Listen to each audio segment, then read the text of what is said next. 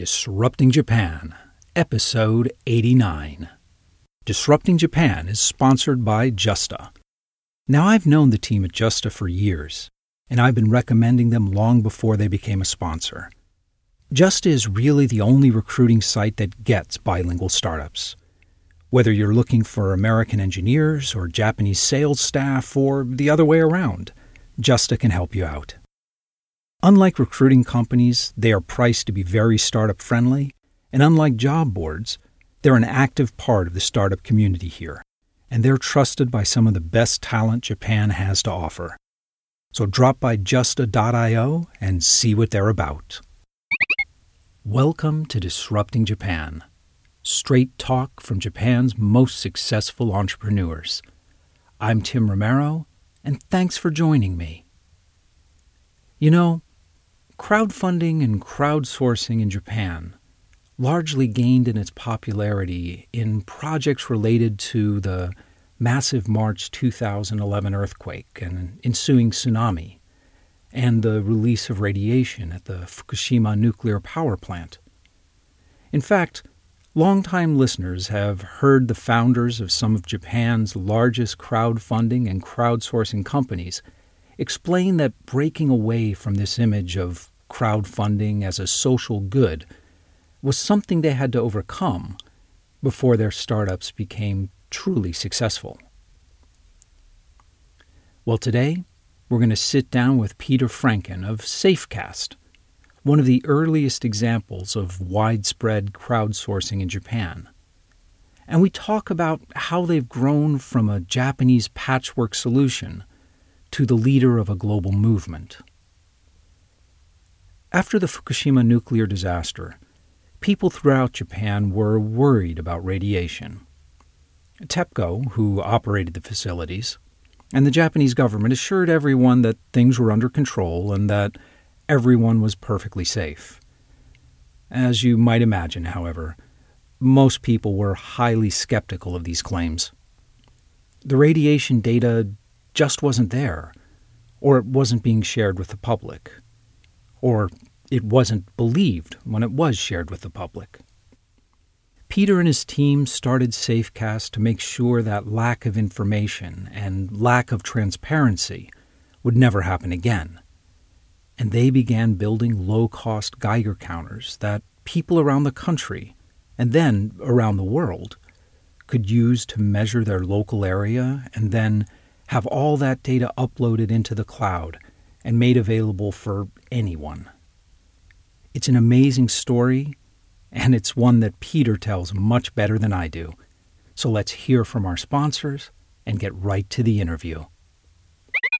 Some of Japan's largest companies are starting open innovation programs and actively reaching out to global startups. They're new at this, and that's where Crew, with two W's, comes in. Crew runs corporate startup accelerators for companies like Toyota and Panasonic and dozens more. And these programs are one of the best ways to jumpstart your business in Japan. Many are open to global startups, and they're completely free. Now, I've known and worked with the Crew team, and they're probably doing more than anyone to bridge the gap between corporate Japan and global startups. So drop by Crew with two W's, .me/4-startups and get started. So I'm sitting here with Peter Franken of Safecast. You guys make an open environmental data collection system for everyone, but I think you can explain much better than I can what it is. To explain what we're doing, the best thing is just to go back in time a little bit. Exactly 6 years ago, in March 2011, we all witnessed the big earthquake, and as part of that, the Fukushima Daiichi disaster. And that's really where Safecast started. It started from the need to know what was happening in terms of radiation exposure in Japan. And as you know, most of the folks that were here will remember very well, there was lots of concern about that, but also the biggest problem was there was just no data available. Whatever the authorities had was very sparse, and most of it was not useful. Nothing was really from Fukushima itself, and we started to try to solve that problem. was also, as I recall, that there was a lot of people that just simply didn't believe what the government was telling them. Yeah, so the trust was, lots of people didn't trust TEPCO's own assessment. But the real problem, I think, in retrospect, was there was very little information available. Whatever was available was not disclosed. And by the sheer fact that information was not available, that created even a bigger distrust. So, and that was really the space where we decided to start Safecast. We said we must know what is happening in the environment. Radiation at that time was the critical driver. And we said, how can we make this as open and transparent as possible? And we did all kind of things in the beginning. We didn't start with the solder iron and building things. We actually thought that information would be available, yet it was just hard to find or not easy to digest. So we started to look around on the internet, hoping to find all that information and then put it on a website and share that. However, that didn't really fan out. We did find information. Most of it was from some universities that all were in Tokyo, all measuring something that wasn't relevant. And our map was very empty after looking around for 2 weeks. So we started to rethink. Did the Japanese government have a unified national data collection system for radiation? Yes and no. They actually had a system. The system was called SPEEDY.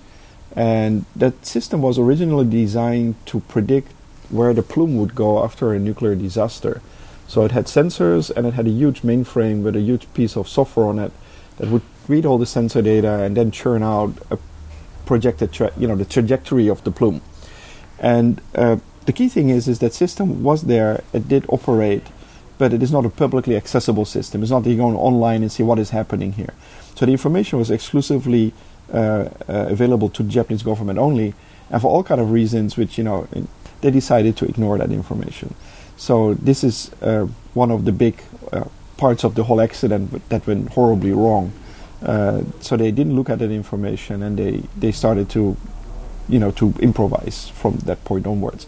So to answer your question, yes, there was a system, not publicly available, and effectively was not used. Today, that system has been decommissioned, and today Japan doesn't have that system anymore. So we actually have less than what we had before the accident. Well, hopefully with Safecast, we've got a little more thorough data than we had before. Right. So we realized that information wasn't available. We couldn't put it on a website. So we said, okay, maybe we can crowdsource the data. So the initial idea was to buy Geiger counters and give them to folks so that they could collect the data and tell us, so we could publish that. We did try to do that, but shortly after the accident, all Geiger counters worldwide sold out because everybody in Japan needed one.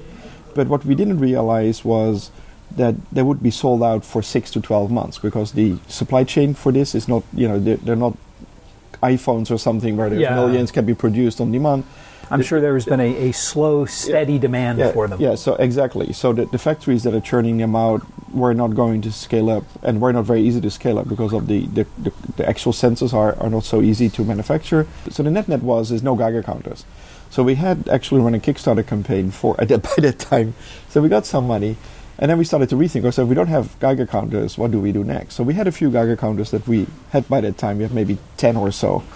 And the idea was born that maybe we can do what Google does, kind of a street map view of radiation by driving around.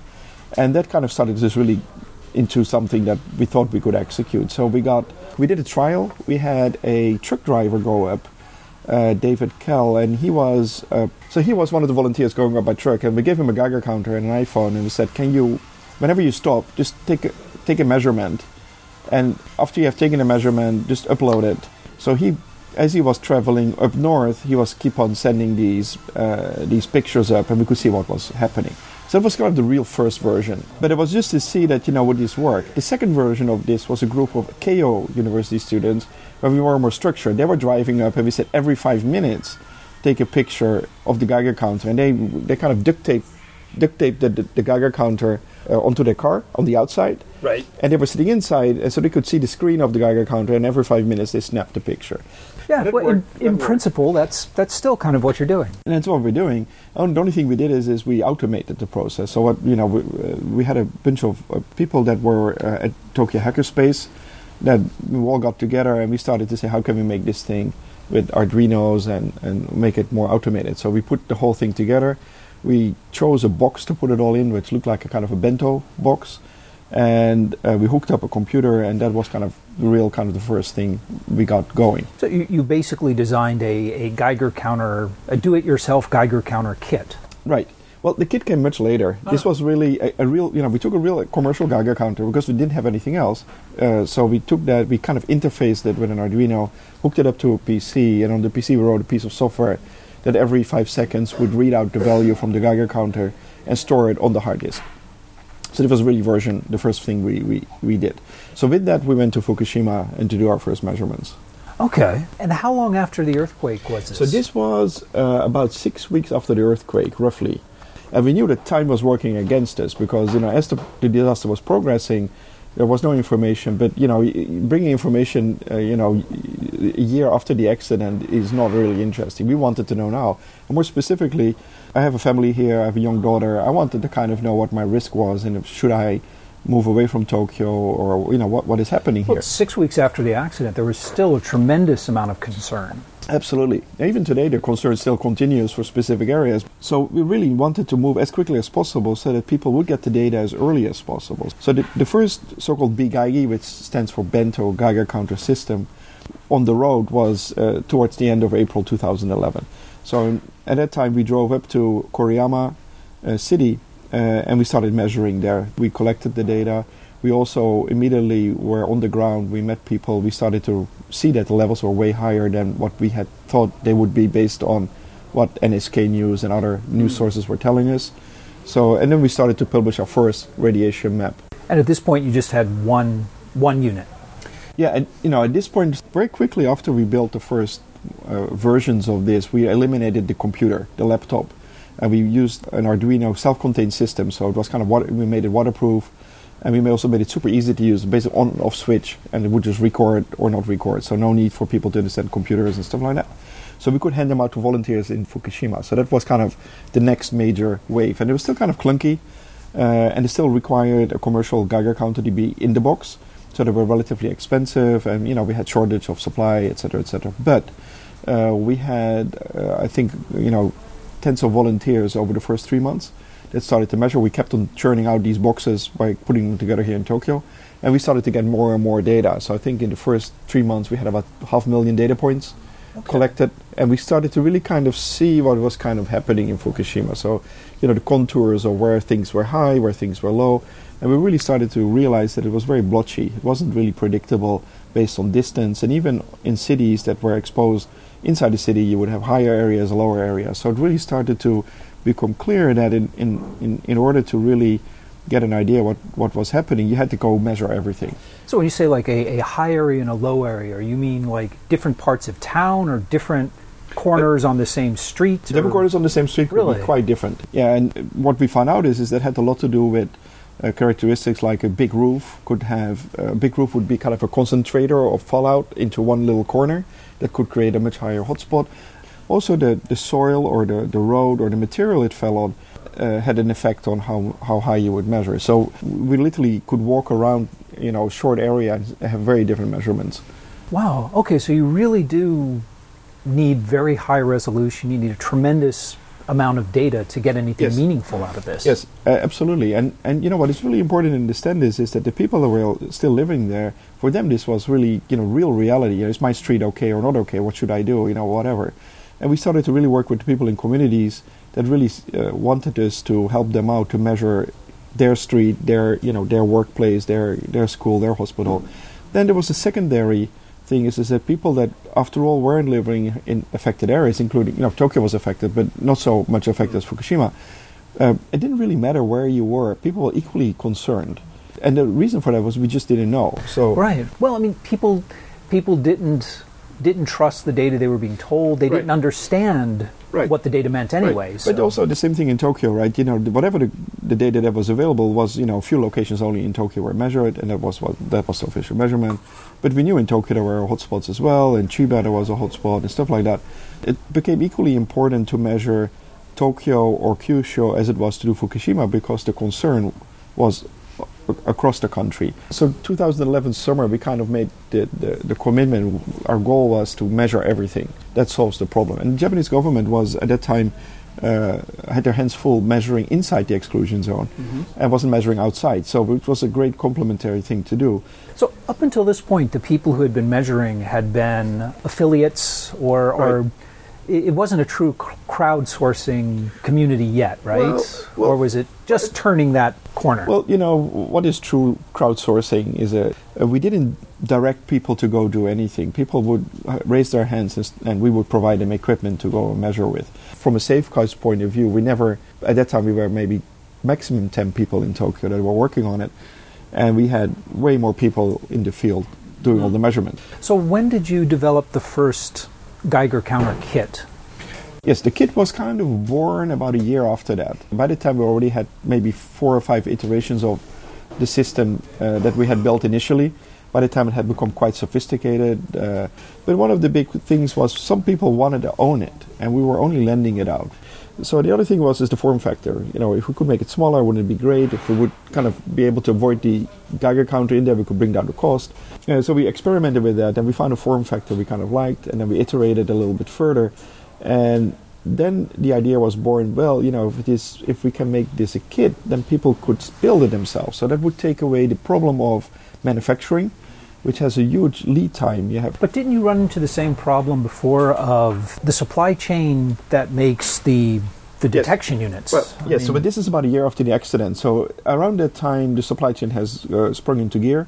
And also we were lucky that one of our advisors was running a company making those, and he could help us source the equipment. The first batches of these kits were built in workshops. So we basically got 10 or many people in the same room, and we would teach people how to build them. Then over time, when we had a company that made it into a kit that you could buy on Amazon, so suddenly outside of Japan, people started to buy them. Fast forwarding 6 years later, we have many of these in use worldwide now, in many, many countries where people are using these. About how many units are there worldwide?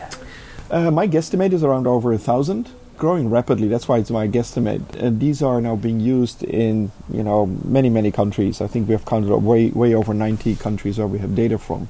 I imagine most of the coverage is in Japan. Well, not anymore. About 3 years ago, we got lots of volunteers in the US that started to measure a lot. After that, Europe came online big time, and we have lots of volunteers in Europe now that are measuring fairly seriously.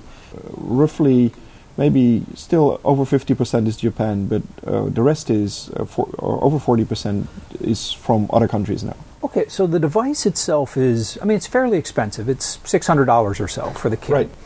It's not a trivial matter to decide to do this. So who are the people and organizations that decide to participate? Are they universities? Or are they just... There's no simple answer. It's very varied. We have, of course, individuals like ourselves, but we have companies that for some reason are measuring other things already on the street, and they find it interesting to participate and contribute, but also learn a bit about open hardware and how does this whole new thing work.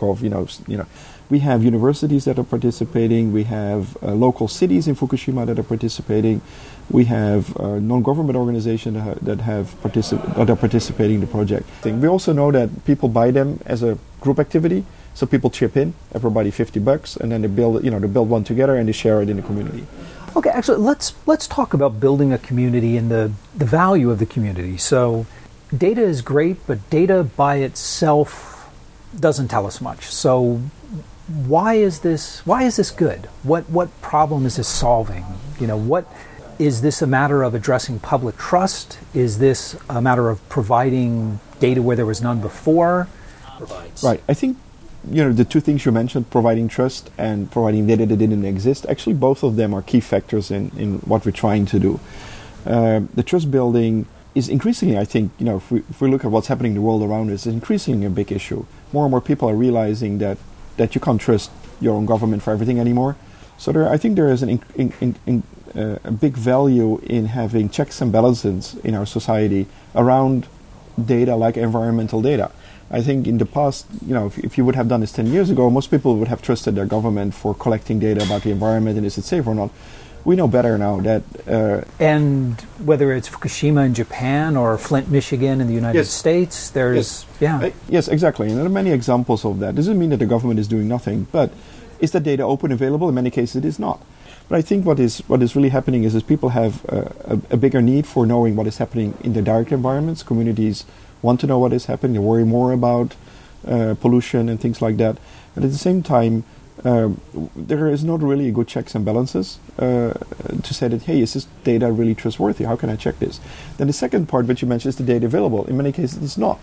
So how do we solve that problem? One is we could wait for our governments to have more money to do more things. The other thing is with the current technology, let's do it ourselves. And that's kind of the Safecast idea. Is, one thing I kind of found curious is that Safecast is only available as a kit.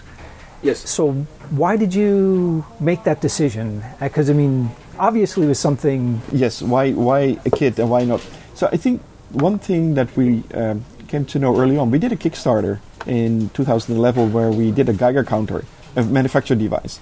It was very successful. At that time, one of the most successful Kickstarters at that time. We had it manufactured, but it took about a year to get it from getting the money collected and getting people the devices in hand. And that is, if you look at Kickstarters, this is a common problem. Manufacturing is hard. It takes much more time to get it right, and it's very expensive too. If you make a mistake, it multiplies. We kind of saw that experience and said, wait a minute, that's not really the greatest way to get things out, specifically small series. If we can make it easy enough for people to solder, there's always somebody in the community who can put it together. It was kind of a bet. Because we knew manufacturing was kind of out of the question. We also needed money up front, which we didn't have. And we didn't want to wait a year and do nothing. So we said, let's go and see what happens. There were skeptical people who said, well, people will never build it. But it turned out that there are enough people that want to do it. And for lots of people, it became a unique experience to experience building something yourself. Well, and I suppose that people who are interested in measuring radiation, a lot of them are fairly comfortable with a soldering iron. Actually not. Oh, really? Interestingly enough, not. I would say at least half of the people participating or building have never soldered before. Okay. So the first thing they do is either they watch a YouTube video how to solder, or at a workshop, the first thing we do is first 30 minutes is solder your first resistor on the board. But we had kids build them, we had people in their 70s build them. It is not impossible. So selling the kits, the real advantage is it keeps costs down and allows you to control quality a little better? Yes, it keeps the cost down, but most important thing, and this is, I think, also if you look at startups, and cycle time is great, because you can make changes to kits any day, and the next kit will have the change in there. You also get an immediate feedback from people about the device. You can easily adjust for it. So even though the kit that people build today is more or less being the same for the last few years, actually every couple of months we have a small upgrade to it, and we keep on upgrading. And the cost of upgrading is almost nothing. It's literally making the next board is slightly different or component changes. If you compare to 10 years ago, the cost of doing this has come down dramatically. With 3D printers, we use laser cutters here in Fab Cafe, and the tools for us to make that. If you were in manufacturing 10 years ago, that was something that you only could do in a company. Now that software is open source. Those equipment is available, in a cafe today. So that is huge difference. You can really build devices very easily. But I guess that makes sense when you're talking about 1,000+ devices over 5 or 6 years. That kind of small batch manufacturing, it's right. Really expensive. Right, it is expensive, but we don't manufacture. Yeah, so for small batches, it's expensive, and in this case, it is a volunteer work. So people basically build it themselves. So we don't have a manufacturing cost; we only have a component cost. And we were just said, let's go give it a shot, see what happens. So it worked out very, very well for us. Since everything is kit-based and people are assembling it themselves, how do you maintain data integrity? How do you make sure everything is calibrated correctly all over the world? Right. So that's a fundamental issue. Even if we would use manufactured devices, the same question applies. Just because it is built in a factory, it is also built by people that solder together. So there's no difference there. So first of all, it doesn't matter. Okay. What does matter is how do you know the devices as such are accurate over time? Let's say in the pre-Fukushima world, Geiger counters were very expensive because they had to stand on their own. And typically they would be used by people in laboratories or universities or hospitals or nuclear facilities. And so these Geiger counters or scintillators tend to be very expensive.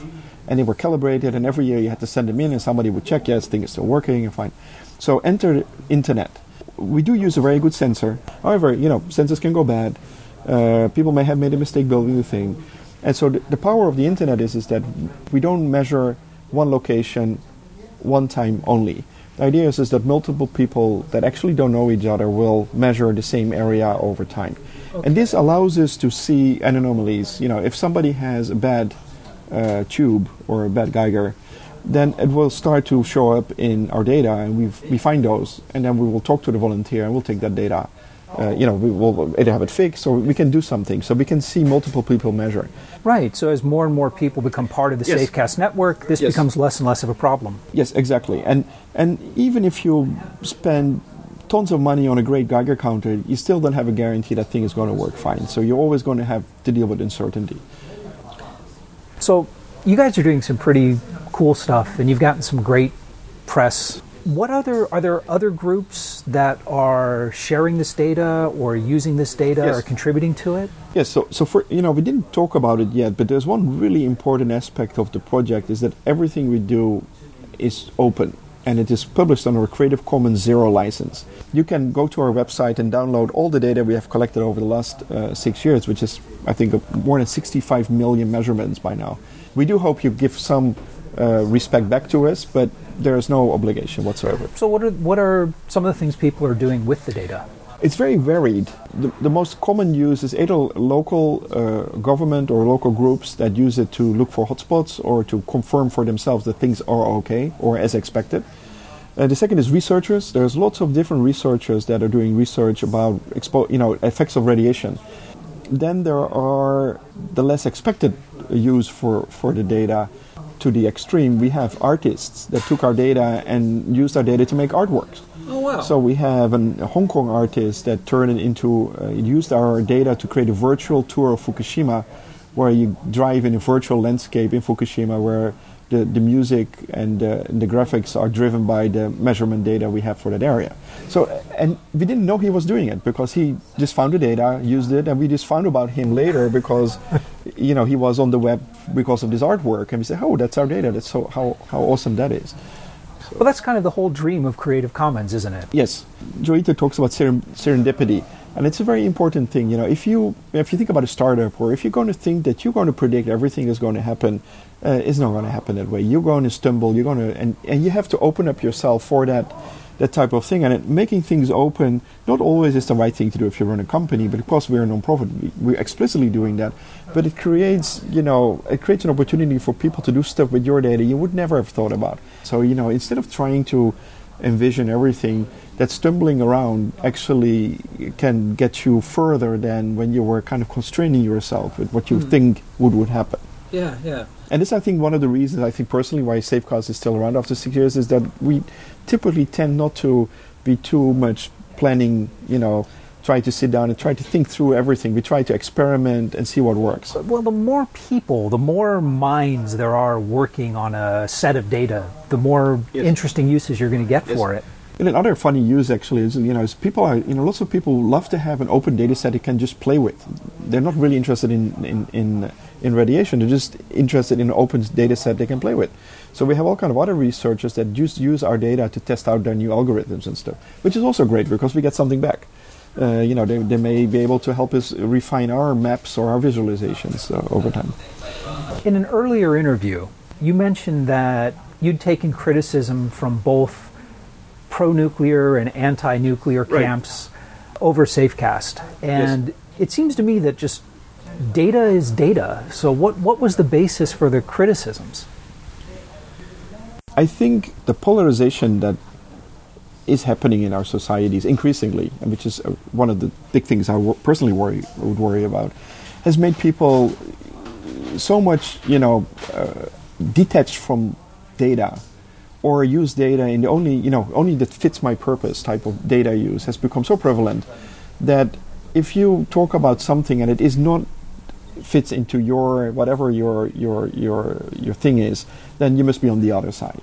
And so just the idea that SafeCast might produce data that would contradict their beliefs? Yes. So some people had very strong opinions about the radiation levels in Fukushima. There were people that thought that everybody would die in Japan overnight, and there were people that said absolutely nothing, no problems at all. This is all background radiation. So we had extremes. And these people tend to also, they have not looked at the data. They already know the answer, and both are wrong from a data point of view. Our point was not to figure out the problems around nuclear power or nuclear energy or anything like that. That it is a whole different thing. Our point was, I want to know what the data is, and we'll figure out what to do once we understand the data. And then based on that, let's have a discussion. And the criticism you got, was this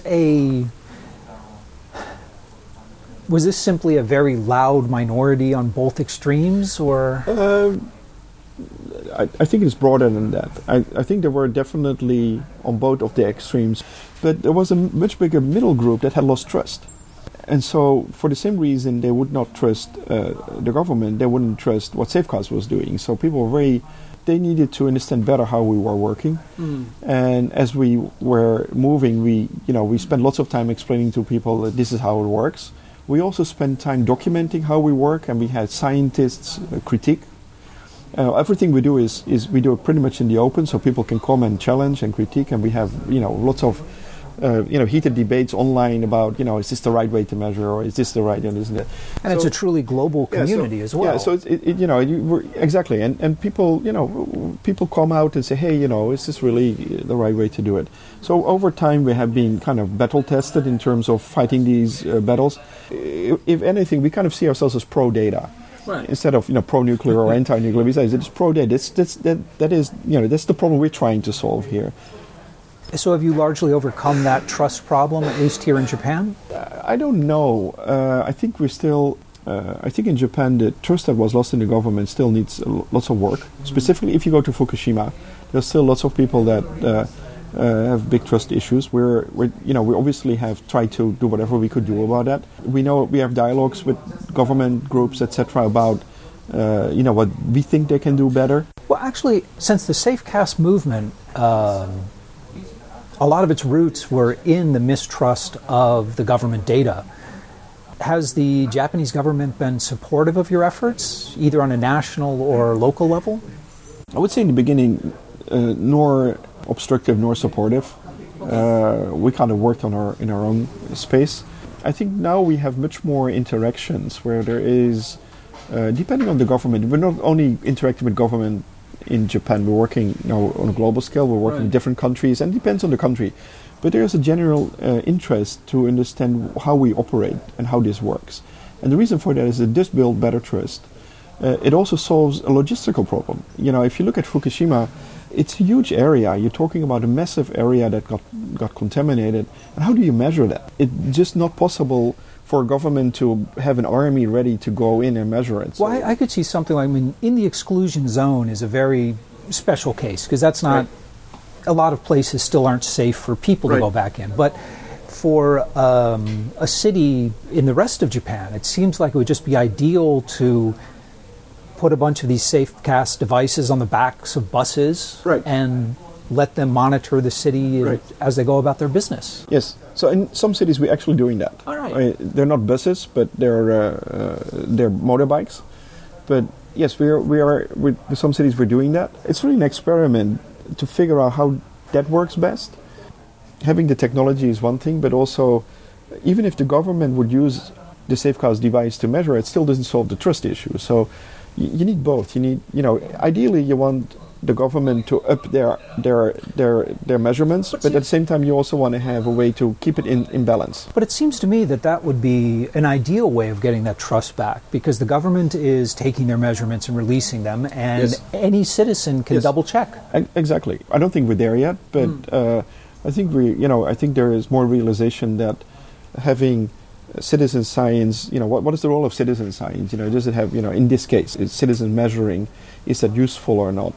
I think it is very useful. It also is very useful for officials to say, hey, we can compare. Are we in the ballpark or not? Are we, and if it is in the ballpark, there's nothing wrong with it. Then it gives, extra level of confidence on both sides that, this is what it is. And if there's a discrepancy, both sides can investigate further. Yes. The other thing is I think what's important is that how do we make sure that our data, which is now becoming our history, doesn't get erased? So by having it in two separate entities makes it hard for data to disappear.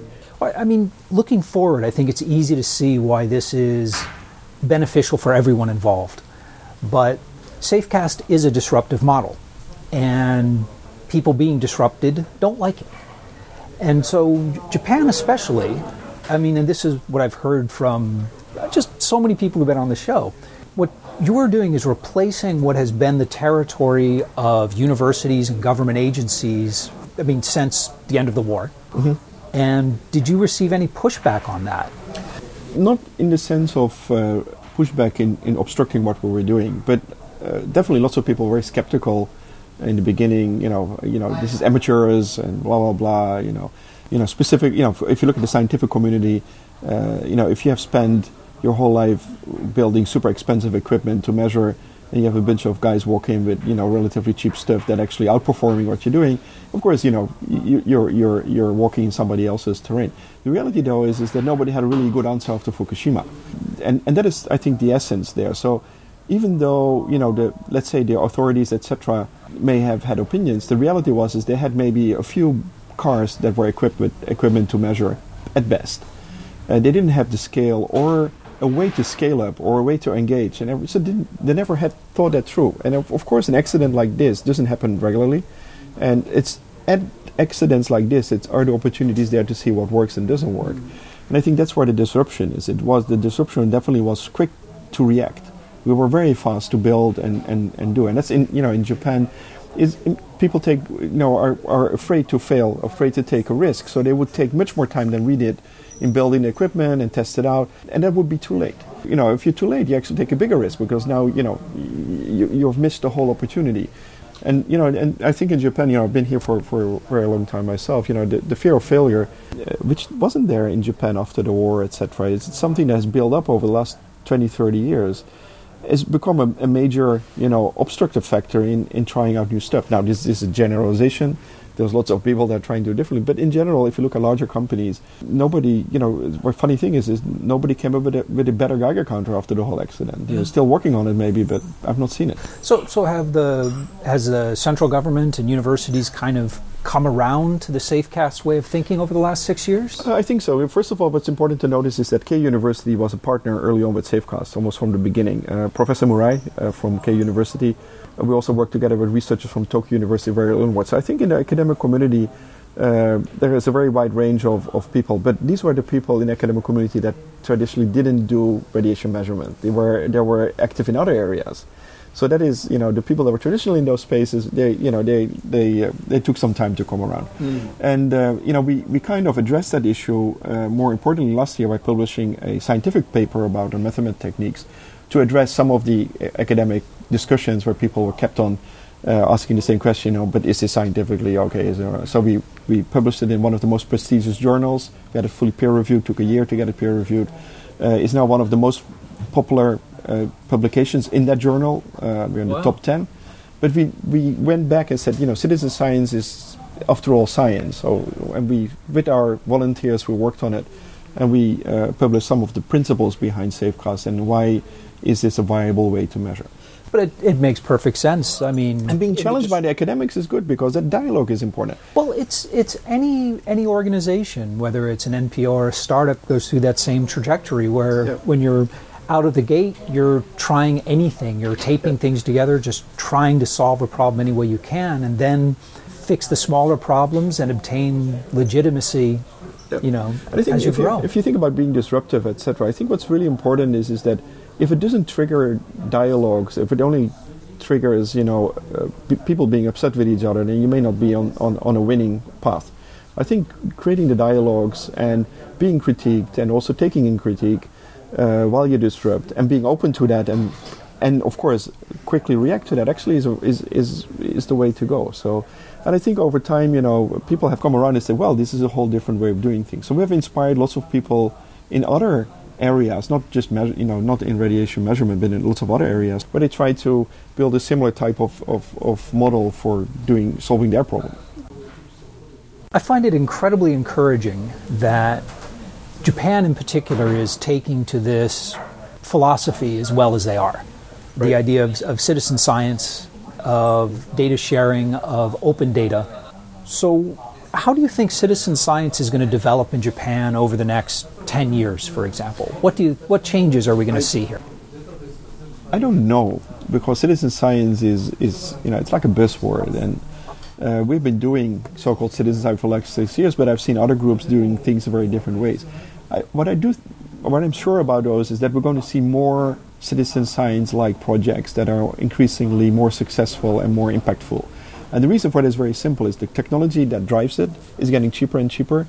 The access people have to it is getting better, and people are having better tools to corroborate on that. What we have seen is that we have inspired quite a few researchers or other groups doing the same thing with something else. We're teaching people how to do safecast. We're sharing our way of thinking. So I'm quite sure more of this will happen. So what other kind of problems are people attacking with citizen science? Okay, so one example is a researcher that is trying to focus on the quality of water. He's been trying to figure out how can we measure water at people's homes. But the same thing, he wants to do a similar way as we're doing. Another researcher has been trying to measure the ocean for radiation. Ocean is very big, as you know, and there's a technical problem with that. You can't just put a Geiger counter above water and measure it. You need to actually take 20 liters of water, boil it until it is completely evaporated, and then the residue you put in a Geiger counter and you measure it. It's not so easy. He was doing this on his own as a researcher, and he's one of the leading researchers in this. And he could only get so many samples as he could cook water. I can imagine, yes. Right, just imagine cooking seawater. It's not entirely, a great experience.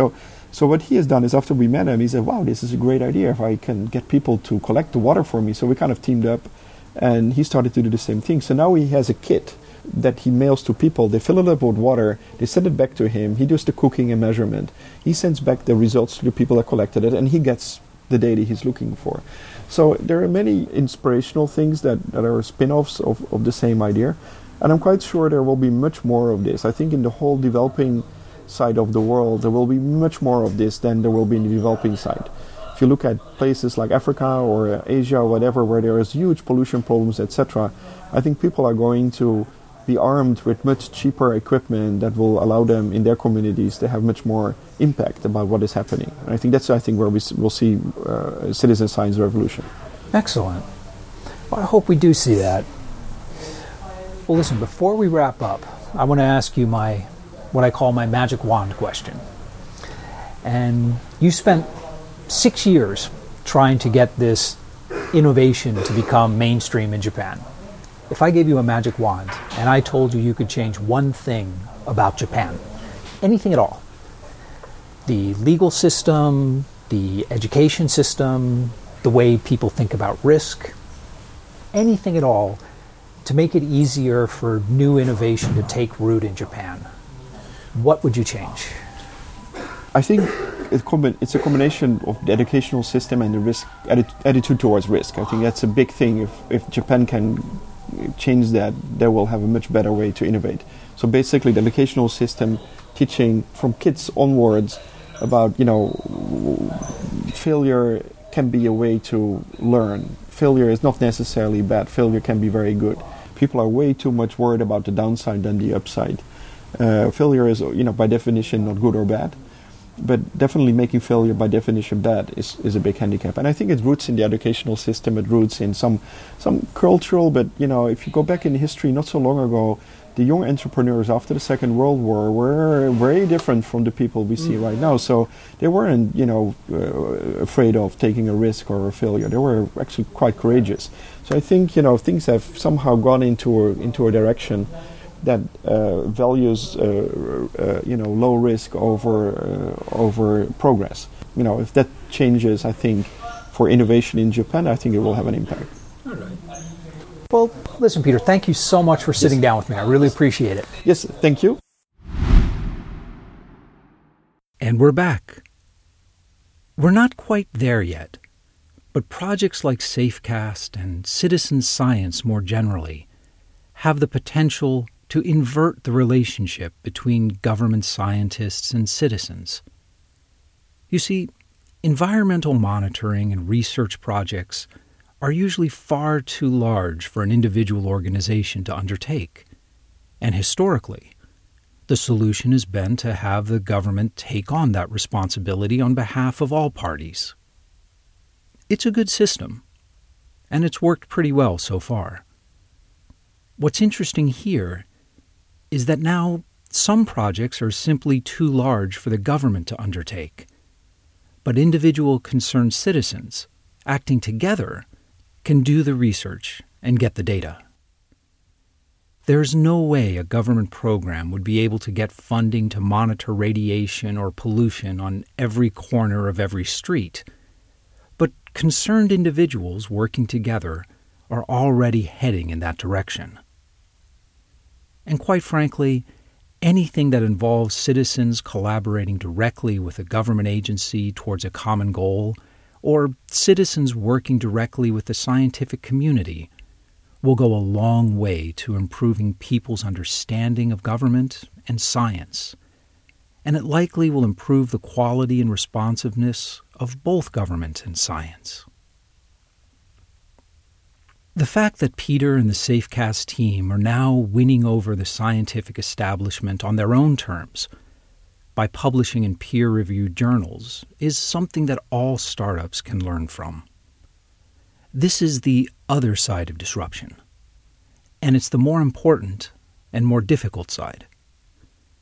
The real value in disruption is not the destruction of the old way of doing something. The value is replacing it with something sustainable and better, with something that improves people's lives, something that becomes the new way of doing things. If you've got an experience in crowdsourcing or citizen science, Peter and I would love to hear from you. So come by disruptingjapan.com/show089 and let us know what you think. When you come by the site, you'll see all the links and notes that Peter and I talked about and much, much more in the resources section of the post. But most of all, thanks for listening. And thank you for letting people interested in Japanese startups know about the show. I'm Tim Romero, and thanks for listening to Disrupting Japan. Disrupting Japan is a proud member of the Japan Podcast Network. It's a community of some of the best audio content about Japan. So if you're looking for other high-quality podcasts about Japan, check out the other shows in the Japan Podcast Network.